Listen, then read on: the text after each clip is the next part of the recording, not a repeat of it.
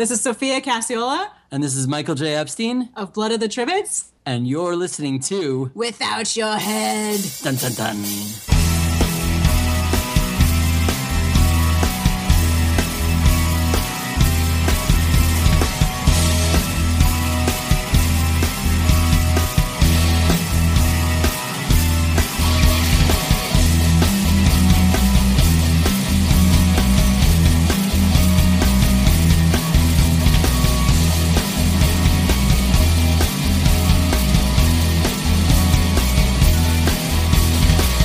Scream queens, bad dreams.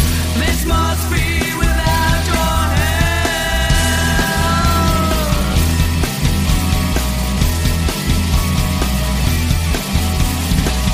The station of decapitation.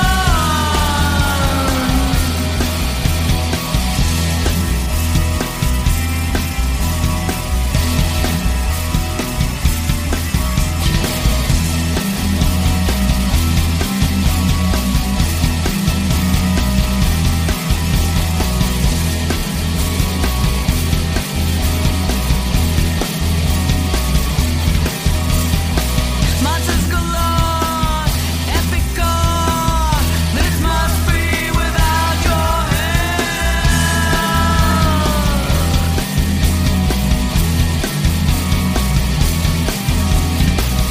Dark nights, ghoulish frights. This must be without your help.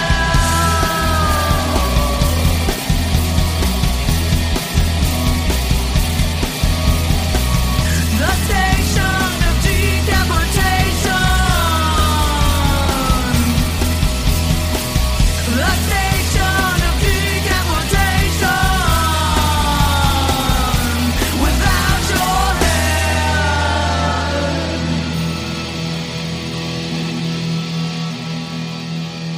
Welcome to the Station of Decapitation Without Your Head. I'm Nasty Neil, and I'm joined by Sean Temple and Sarah Wisner, the creators of Waterhorse. It's very cool to have you here. Thanks for having us. Thank you for having us. Yeah. Let everybody know it's going to be at Boston Underground Film Festival this coming week, part of the Homegrown Horror Block. Have either of you been to Buff before? No, this will be our first year, right?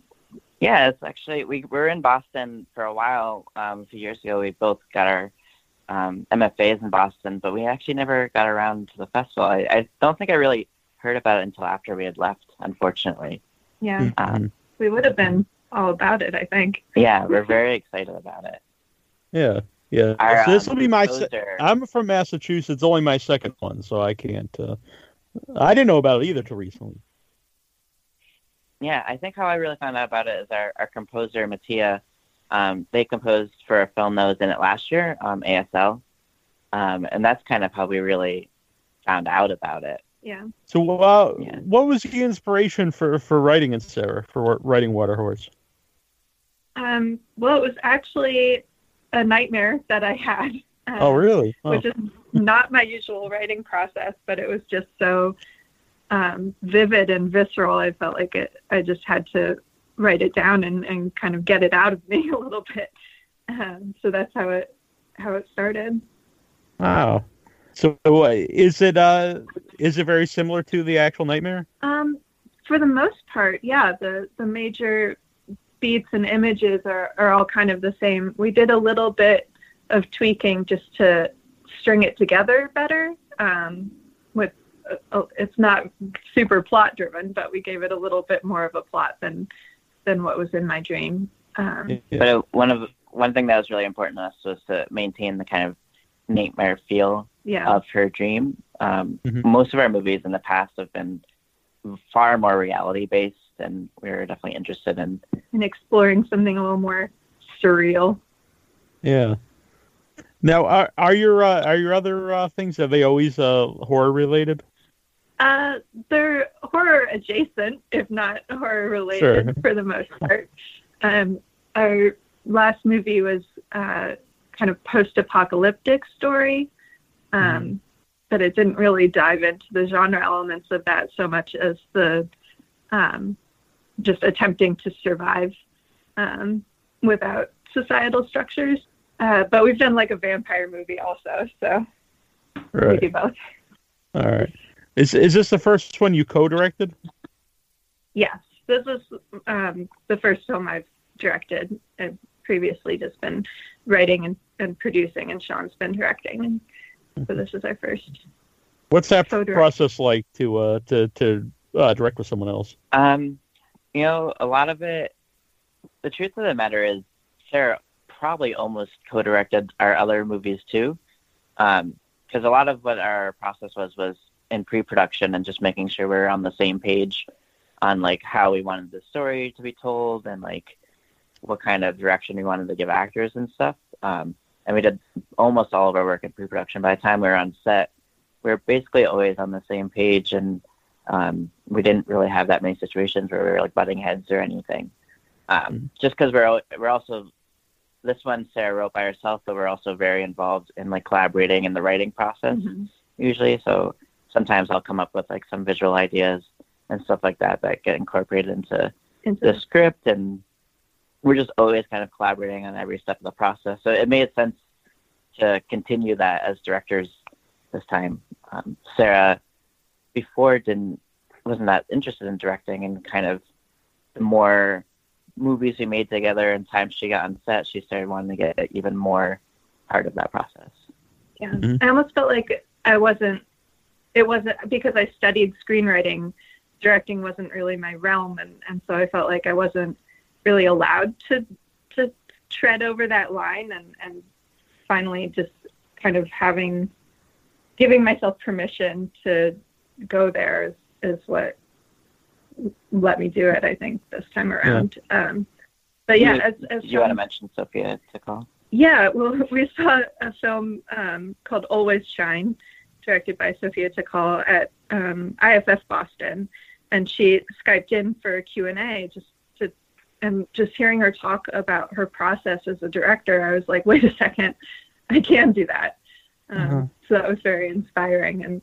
And like Sean said, like we collaborate so much in pre-production that just kind of getting on the same page with that kind of open communication, once you're on set, it's almost like one director with two heads, and it becomes easier almost because you can like divide up tasks as needed, and if one person is feeling overwhelmed, the other person can step in, and vice versa. Yeah, there was lots of times where like one of us would go talk to the actors and the other one would go talk to our cinematographer, and we were able to kind of do more quicker because of that. I feel like, as opposed to like having to stop, talk to the actors, then stop, talk to our camera team, and like constantly check in with each other. And it was never always the same person doing each one. We would switch depending on like whoever had a stronger opinion about one of the aspects of it. They would go and have that conversation. And I honestly don't know how well it would work if it was if one of us was trying to collaborate with somebody else that we didn't know so well and didn't spend so much time with. It would probably be much harder. We are also married and live together. So. All the I time should in have the told world. people that off, right? Yeah. How it was the nightmare and then the short itself, Water Horse. Is there anything about it that's like personal to you that like like the nightmare hit you so much like it had something to do with your real life? I don't. It's hard to say, right? Because in theory, we are everyone in our dreams, right? So in the dream, I was this young mother, and I don't have kids, and I don't have experience with, being responsible for a child. But in the dream, I did. I was that woman, and I did have this child that was in danger, and I had to do everything in my power to try and protect this girl. And the dream had an element of trying to prove that I was worthy of caring for this child. And so maybe it's some underlying anxiety of someday I'll be a parent, and and someday I will have that responsibility. But I don't right now. So no, I don't really know where that came from. But I think a lot of it came from. Yeah, I was really stressed about child separation at the border, honestly. So I think my dream kind of was incorporating those larger political fears into my personal experience. Mm-hmm. Just I think the movie clearly deals a lot with anxiety as a parent, but also I think a lot of people can kind of recognize just anxiety in general that it's dealing with. I know we both felt like that was a very personal story for us, kind of just diving into this anxiety of, in this case, it's a parenthood, but life in general. A lot of our movies have dealt with like different types of anxiety and how it affects relationships, and that's like what After Sydney was all about, was like the anxiety of this person that you didn't know and how you trying can to rely on a stranger and learn to trust someone. So yeah, this one is it's about this unknown figure coming into it's about the families. things that are outside of your control that are going to disrupt your family, and how are you going to cope with that. The score really adds to that. It's very like upsetting, the score and the sounds in it. Who did the score? The name is Satya Moray.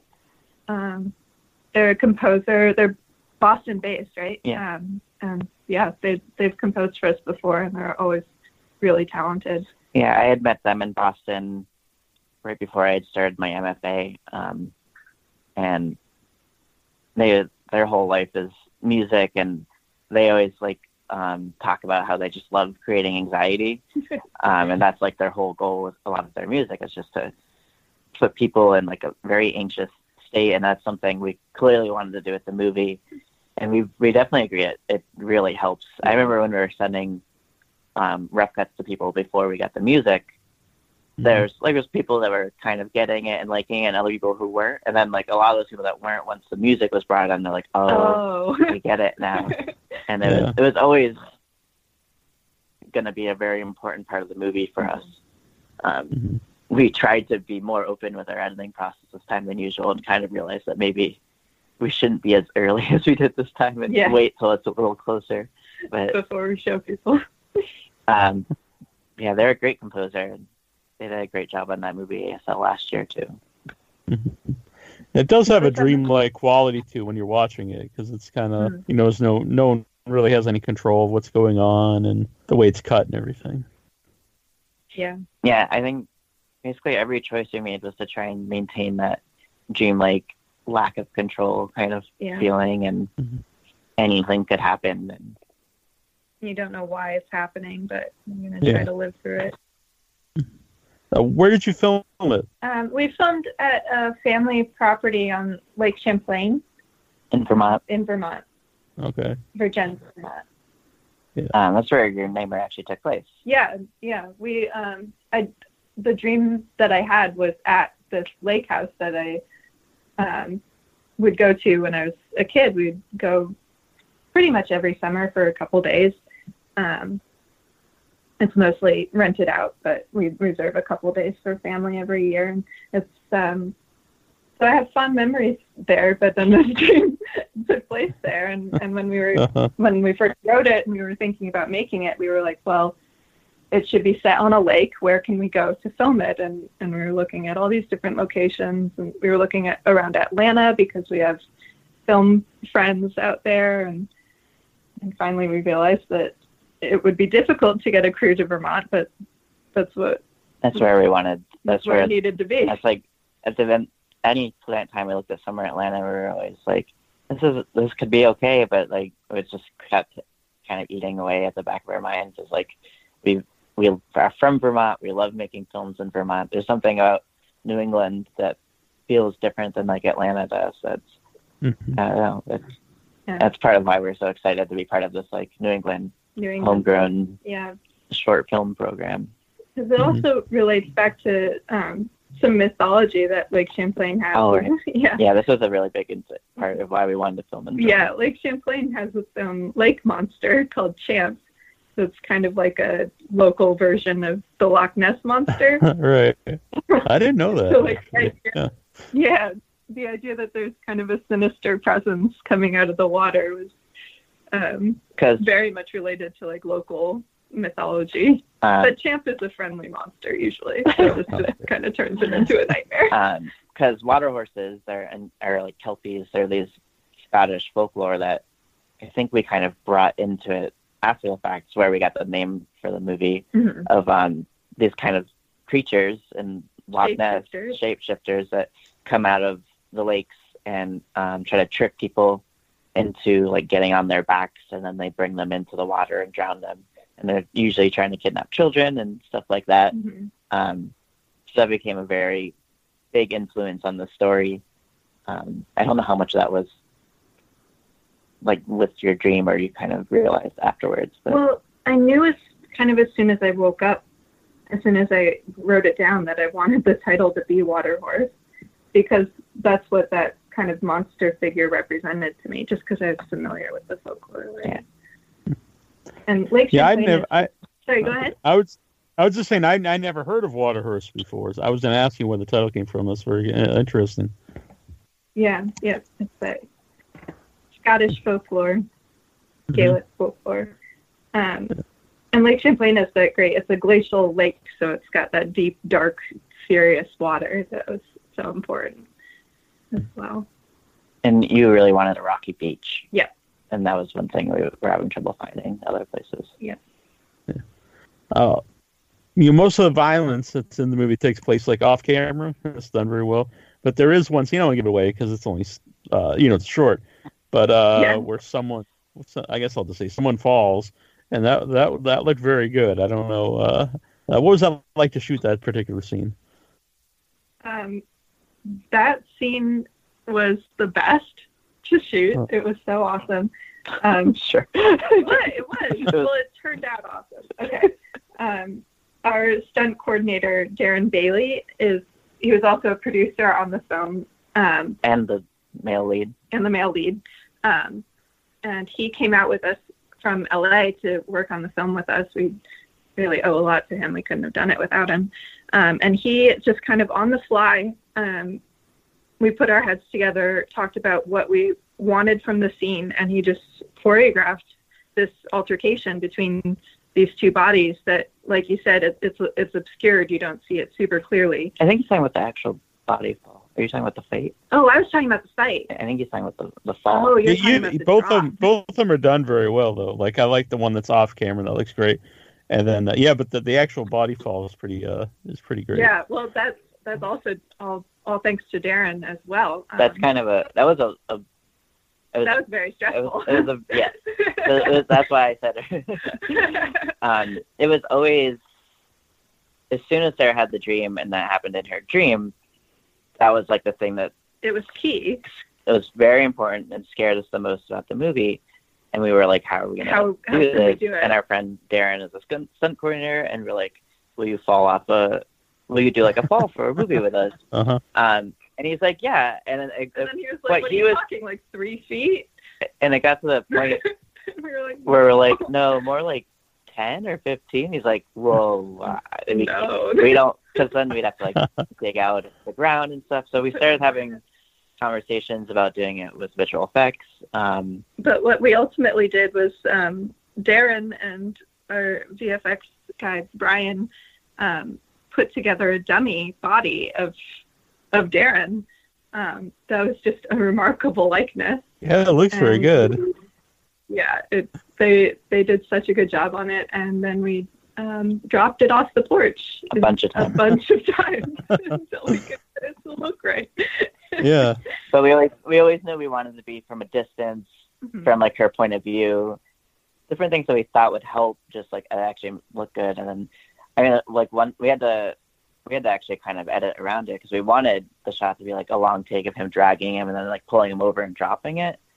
But we realized like the longer you stayed on him, the less real it started feeling. So we just started kind of intercutting it more than we had planned, and then our visual effects person like helped kind of like stabilize the body in post, so it flailed less and stuff, and sound. So the sound was really important, and then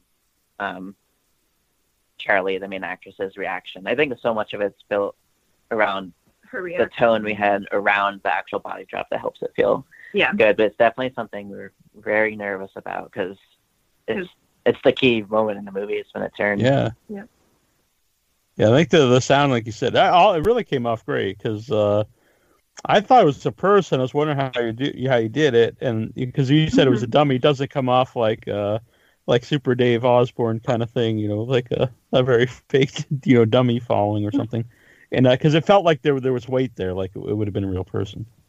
Yeah, they did a good job of weighing it down, and Darren, like, and his team built like a VC pipe like skeleton, so it had like limbs and like joints, and like it was articulated. And then we would add like sandbags inside of it, and like they did a really great job with like the head.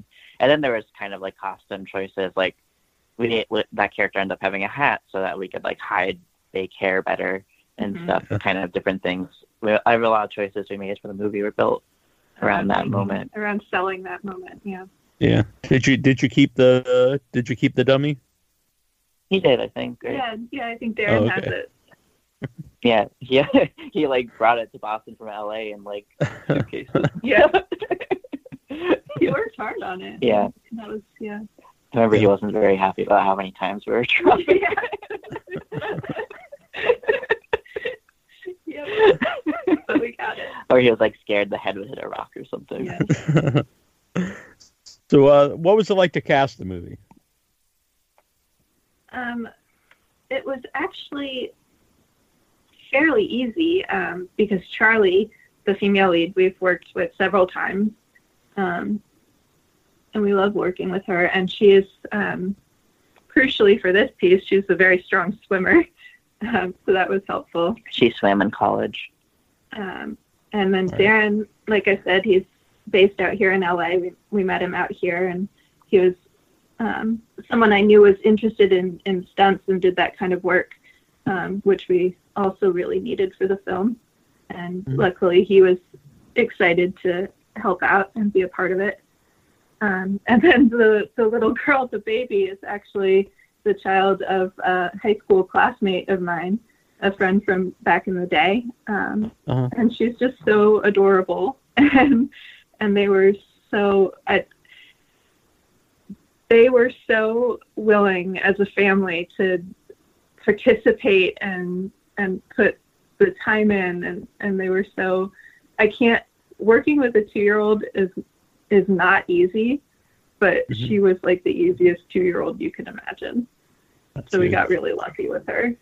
Yeah. Yeah, and we felt like with a 2-year-old we weren't going to find an actor anyway, so it was about finding a family that would be like very excited and into the idea of their kid being in a movie. Yeah. And then kind of anything that had the Lily in it was just, we tried to simplify the filming as much as possible and like her and Charlie just play and just film it the best we could. Yeah. Keep it as relaxed and low key as we could. Even though we did some of the craziest like long takes in the movie with because it was like we only had so much time with her. It was like easier to do long takes than like shoot coverage around her. And do a bunch of setups. She usually had like maybe 30 minutes of her like being okay with like hanging out, and then she would be like, "I'm done." Need to do something else. But hopefully they had a good weekend. Her brother came along and they camped out, and so I hope she had fun on set. Yeah. So, has Waterhorse screened anywhere previously? This will be at the world premiere. Yep. Okay. Very cool. At Boston will be the world premiere, and then we recently got into the Chattanooga Film Festival in Tennessee. That'll be in April. Oh, nice. Most other places we're still waiting to hear from. Yeah, we have a lot of places to hear back from, so we'll see what happens. Yeah. Festivals they're hard things. So we're excited to premiere in Boston because it's such a New England film. Yeah. So looking forward to that. Since you haven't watched it with an audience before, like, are you nervous about that? Are you excited, or a combination of both? Well, we're really excited to screen at the Brattle. Like, that'll be the biggest screen any of our movies have played on, right? That we were at. Yeah, because IFF Boston is a great festival, and we love that festival very much. But we've usually been in like one of the smaller screens in Somerville, so I think that Brattle will be like the biggest theater that we've Yeah. we've played. And we're definitely, it's been a few years, maybe 2 years since we've played a movie with an audience. It's always, I think, pretty stressful for us. Yeah. Yeah, we're always pretty nervous about it. And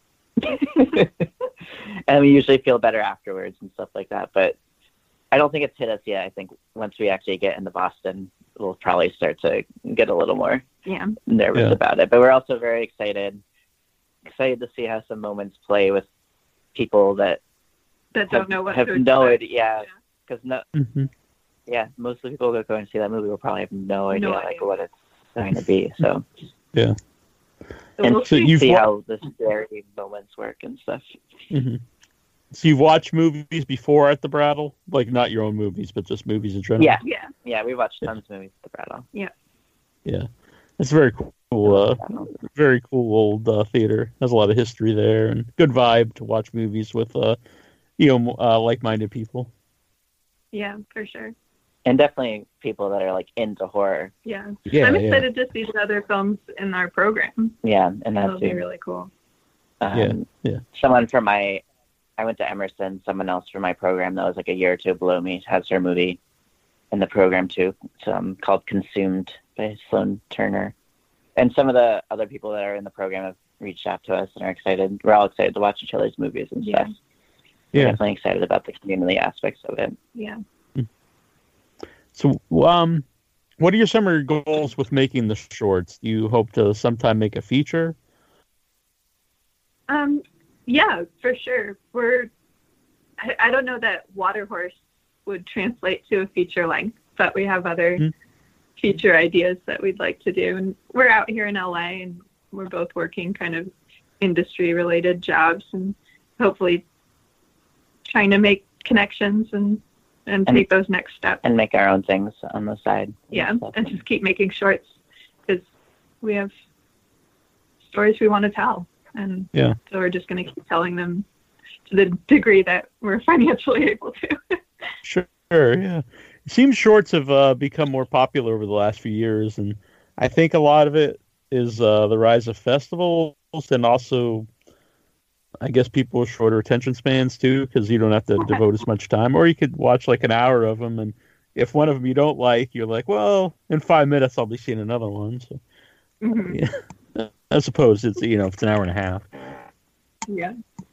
Close to an hour and a half, you'll never get back. Right. No. So, what kind of movies or anything, TV, whatever, inspired both of you to want to create stuff? Great. Ooh, that's a good question. Well, growing up, I was all about the X-Files. So, exploring the unknown. It's always been an interest of mine. I don't know. What do you think? I mean, I always loved movies growing up. When I was a kid, I think like Jurassic Park, Jaws, Godzilla, were like all these like monster movies that just like made me obsessed with film. And I kind of just kept growing as I got older. I think the ones that like really made me want to make movies were like in high school. I saw Requiem for a Dream and Children of Men.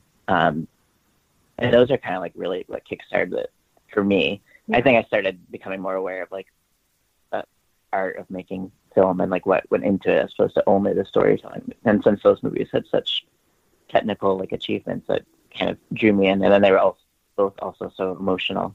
Yeah.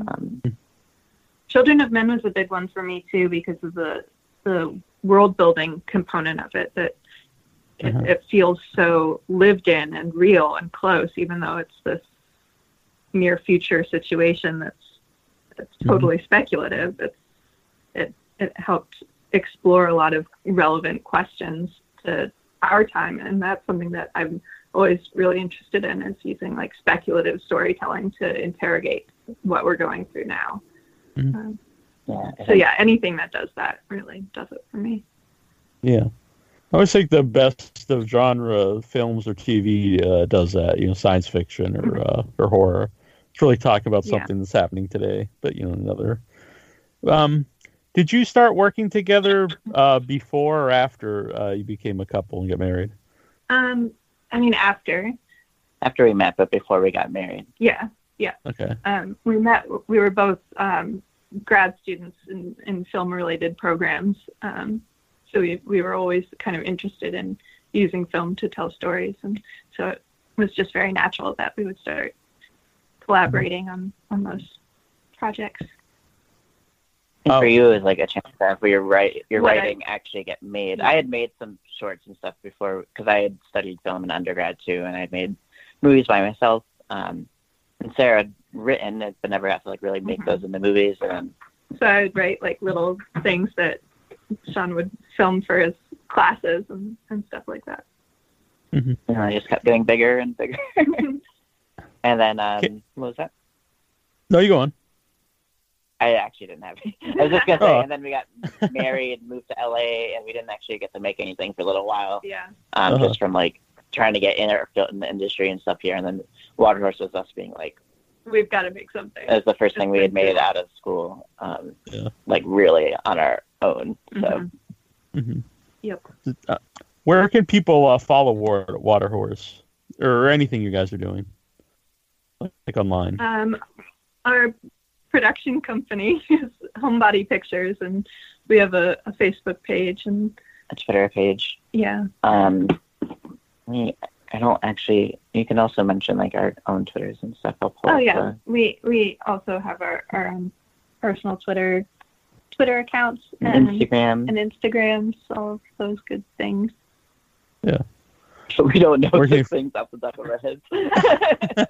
Yeah, that's fun. Just search your names and find it. Yeah. I'm Sarah J. Wisner, I think, on Twitter. I'm Sean _Temple on Twitter. Sean SEAN. Yeah, and I'm Sarah with an H. I think our Homebody Twitter is like Homebody Pics at Homebody Pics.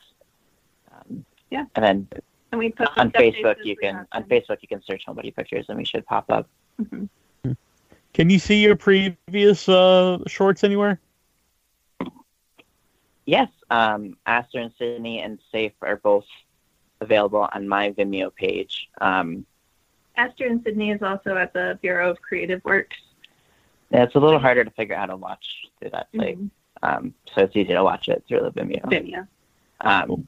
Which you can search Sean Temple and Vimeo, or if you find like the Waterhorse teaser, you can go through my Vimeo and then go find it and stuff like that.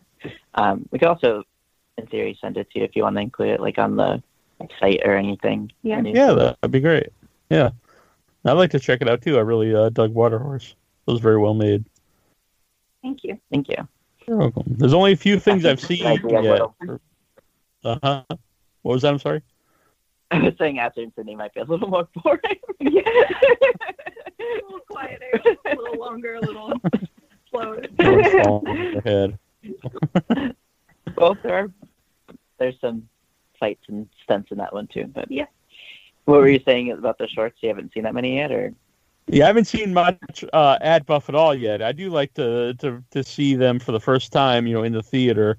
But for different interviews and stuff, I have to, it's best to watch them. So I'm more prepared for the interview. Yeah, but I think I've only seen one feature. I think Clickbait, which is playing Wednesday. That's a very good movie. Yeah, we unfortunately won't be there yet for that one. Yeah. We're arriving Friday morning. Yeah. Last year I went Friday, Saturday, and Sunday. This year I decided to go all 5 days. Nice. Very nice. Yeah, I'm looking forward to it. That's And I want to thank you both for coming on, and I'm looking forward to seeing Waterhorse again on the big screen. Thank you. Thank you for having us. It's great talking. You as well. Thanks.